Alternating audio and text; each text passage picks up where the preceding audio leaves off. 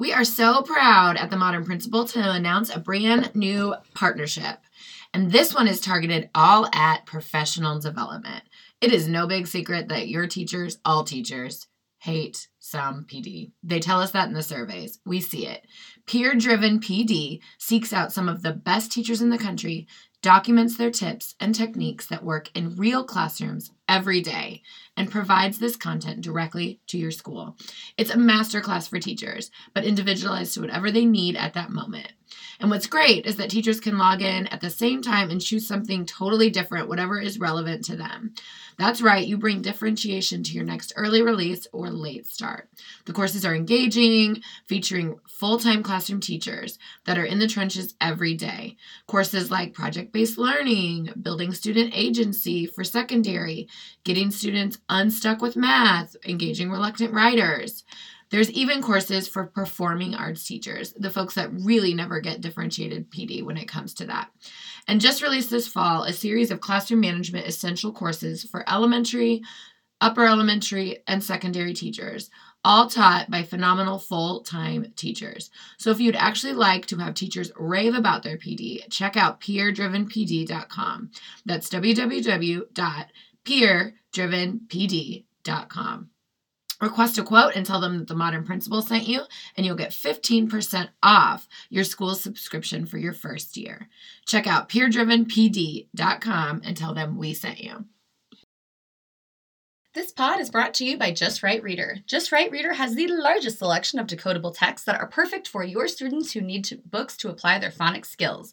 You know that we love how engaging and diverse their pictures and plot lines are, and right now Just Right Reader is working to expand their community with online groups, so be sure to keep a lookout, and we'll obviously update you here when that launches too. Remember to head to justrightreader.com and get your free sample pack. Don't forget to tell them that the Modern Principal sent you. Hi, this is Christine. In a few moments, you'll meet Karen, and we are the Modern Principal. We are two former principals who are still passionate about the roles and supporting those who are in them. We try to keep our pod short, sweet, and simple, right to the point, a little bit of a mix of scholar, systems, and soul, and this week we are talking all about the adult culture surrounding behavior in your school. Thanks for joining us. Oh my gosh, Christy. Was that the best ad-libbing I ever have done? You're so scared to ad-lib. You are so scared. Literally, when we record stuff, oh my gosh, look how big, I'm so loud. When we record stuff, there is a very distinct style between the two of us. Mm-hmm. I refuse to look at a script and just want to feel it out, see where I'm going. Christy needs to read it word for word. I do. I really don't like to ad-lib. I'm not very good at it. And she just did her intro totally ad-libbed the whole thing. Did not fumble. Nope. No re-records, no cuss words we had to bleep out, nothing. Nothing. What can I say? I guess after 2 years, I'm getting the hang of this. Yeah. Well, we're excited that you're all here this week. We also have a mastermind coming out this week, so be on the lookout. Yes. If you have not signed out. It's our first ever. Yeah, first ever mastermind. I think people are going to love it if they sign up for it. Yes. If they actually attend, if they might like it. So basically, we're going to lead you guys through what is it? Like a protocol. Yeah, and to get you to reflect and talk through real problems. Super personalized, so you can honestly be in any role, but hopefully... Any level. Yeah, people were asking, like, secondary. No, there's no content coming at you. I mean, content from our wealth of experience. Yes. So hopefully you can go to our website, sign up for that, and we'll see you there. And we also are excited. The other big news is we have a new partnership. So, oh, yeah. I was like, what's our other big news? We have a new partnership with Mike Alpert, who runs Peer Driven PD. Yep. And so if you fast forwarded through our ad, I'm going to get mad at you right now. And please go back and listen to it. Please. You do get a discount. And so if you skipped it, shame on you. Shame on you. Because that's really the only way that we can keep this stuff going, guys. Okay, Christy, what's been happening in your life? Oh, my gosh. So sometimes, and when we're hanging out, she'll start to tell me a story, and I'll be like, pause. I want you to tell me that one on the pod. Yeah, we like to see each other's reactions in real time. So she started telling me a story yesterday. That had her cackling. It had me cackling. We like to read. Well, Christy's always been a reader. Yes. Lately I started.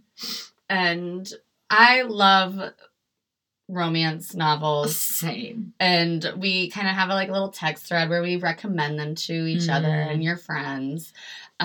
Different levels of peppers. That means the spiciness. And so recently, though, I was on a plane and we were on the tarmac for an hour and a half, not moving. My laptop was dead, so I couldn't work. So I was just really getting into my romance novel. And this one was not a spicy one. It was a really heartfelt one. So it will never meet my shelves, guys. I don't do heartfelt without peppers, without spice. Ugh. And it was so it was so heartfelt that I start crying on the plane, right? And we're not moving. It's not super loud. You know how planes can be loud, but no, I'm sniffling, wiping I don't have Kleenexes either, wiping my nose. Legitimate tears. Legitimate tears. Yes. What was so sad about it? What? So the plot line is this girl I cannot. can see ghosts. She falls in love with one. With a ghost? Yes. Did she think that was going to end happily? Him. Did it end happily for her? Yes, because he actually ended up coming back alive. And you were crying because you were happy? Yes. I am glad there were no peppers. That would have been weird. Bawling. I can't. I cannot. What was it called? We should do a free promotion for it. But I just told the ending. Oh, yeah, you did. Well, if you ever start a book with a girl who's in love with a ghost, you now know it's going to end happily and he's going to become a real man, a real boy.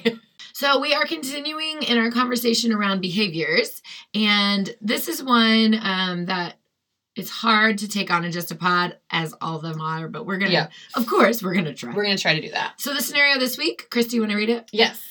Behaviors in our building are starting to take a toll on our culture. We work hard to stick together as a staff, but it's draining and hard not to take behavior personally. Any tips on how to work to make sure our staff morale isn't taking a lot of hits as we support our students? From Behavior Babe in Boulder. So you did not do Behavior Babe. Yeah, I did. I can't. Okay. Very serious topic brought to you by Behavior Babe in Boulder. I love it.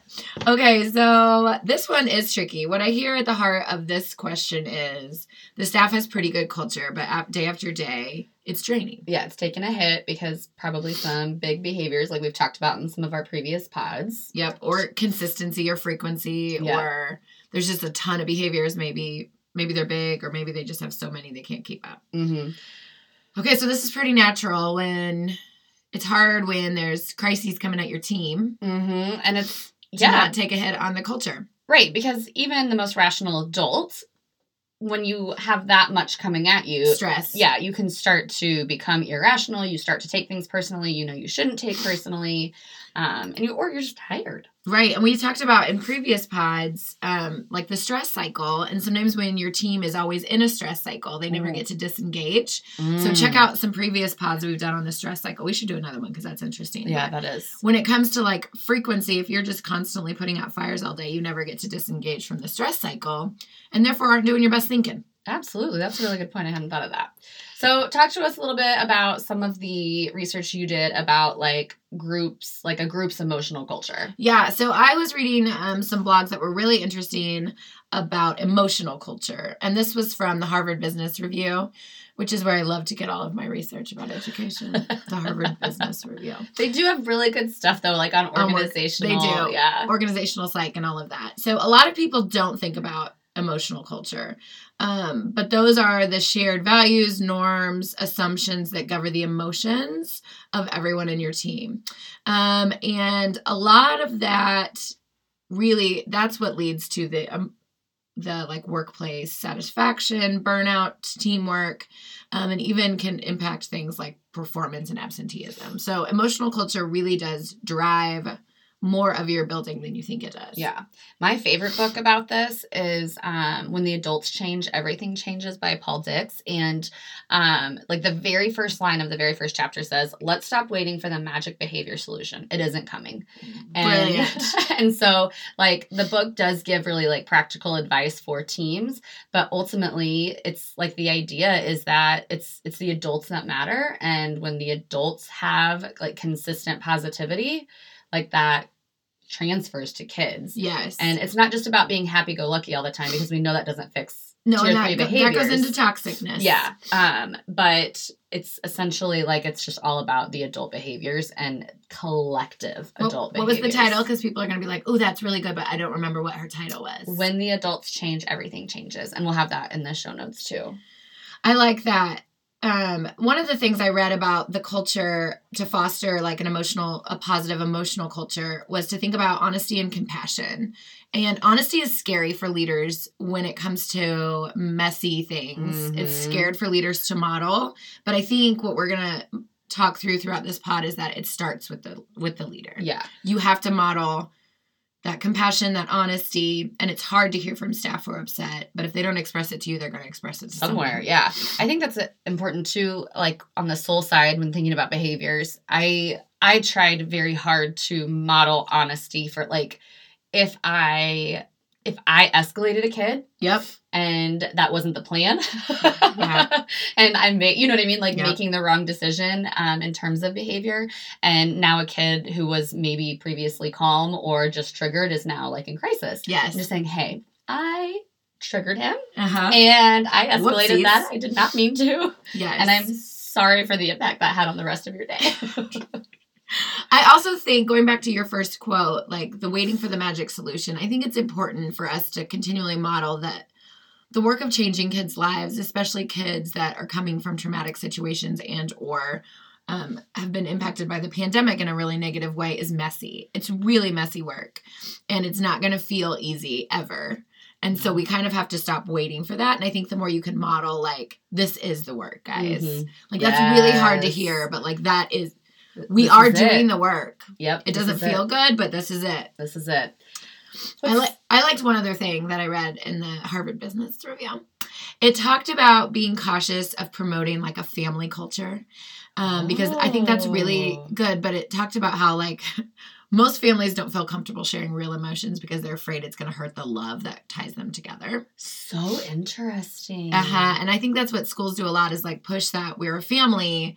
Yes. We love, but sometimes when you don't have that unconditional love with someone, which no one at work does. I mean, we're not married to each other. My husband knows he has to accept me no matter what state I'm in. Your employees don't do that. So that culture can really stop reality. Interesting. So just be cautious, it said. Isn't that good? Yeah, that is really good. In terms of like systems and stuff, I feel like this is a harder topic for systems because it is really soul driven in terms of like the culture side of behavior and feeling personal about behaviors. So what have you done?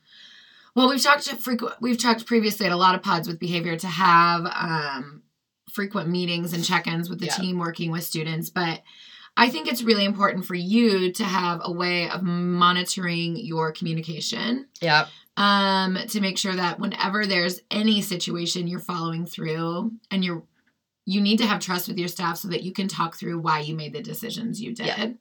And really helping educate them as to why perhaps a student didn't get suspended, or perhaps why a student did return to their classroom in the same day. You really need to be able to have those conversations and put away time for those. Yeah. Those are important and shouldn't be done over an email. One of the systems I think is really important is to give teachers a proactive out. Yeah. And one of my favorite like quotes about behavior is an unregulated adult cannot help an unregulated child. Like we all know that, right? Yep. And so we do know though that sometimes adults get unregulated or dysregulated. I don't know which one's an actual word.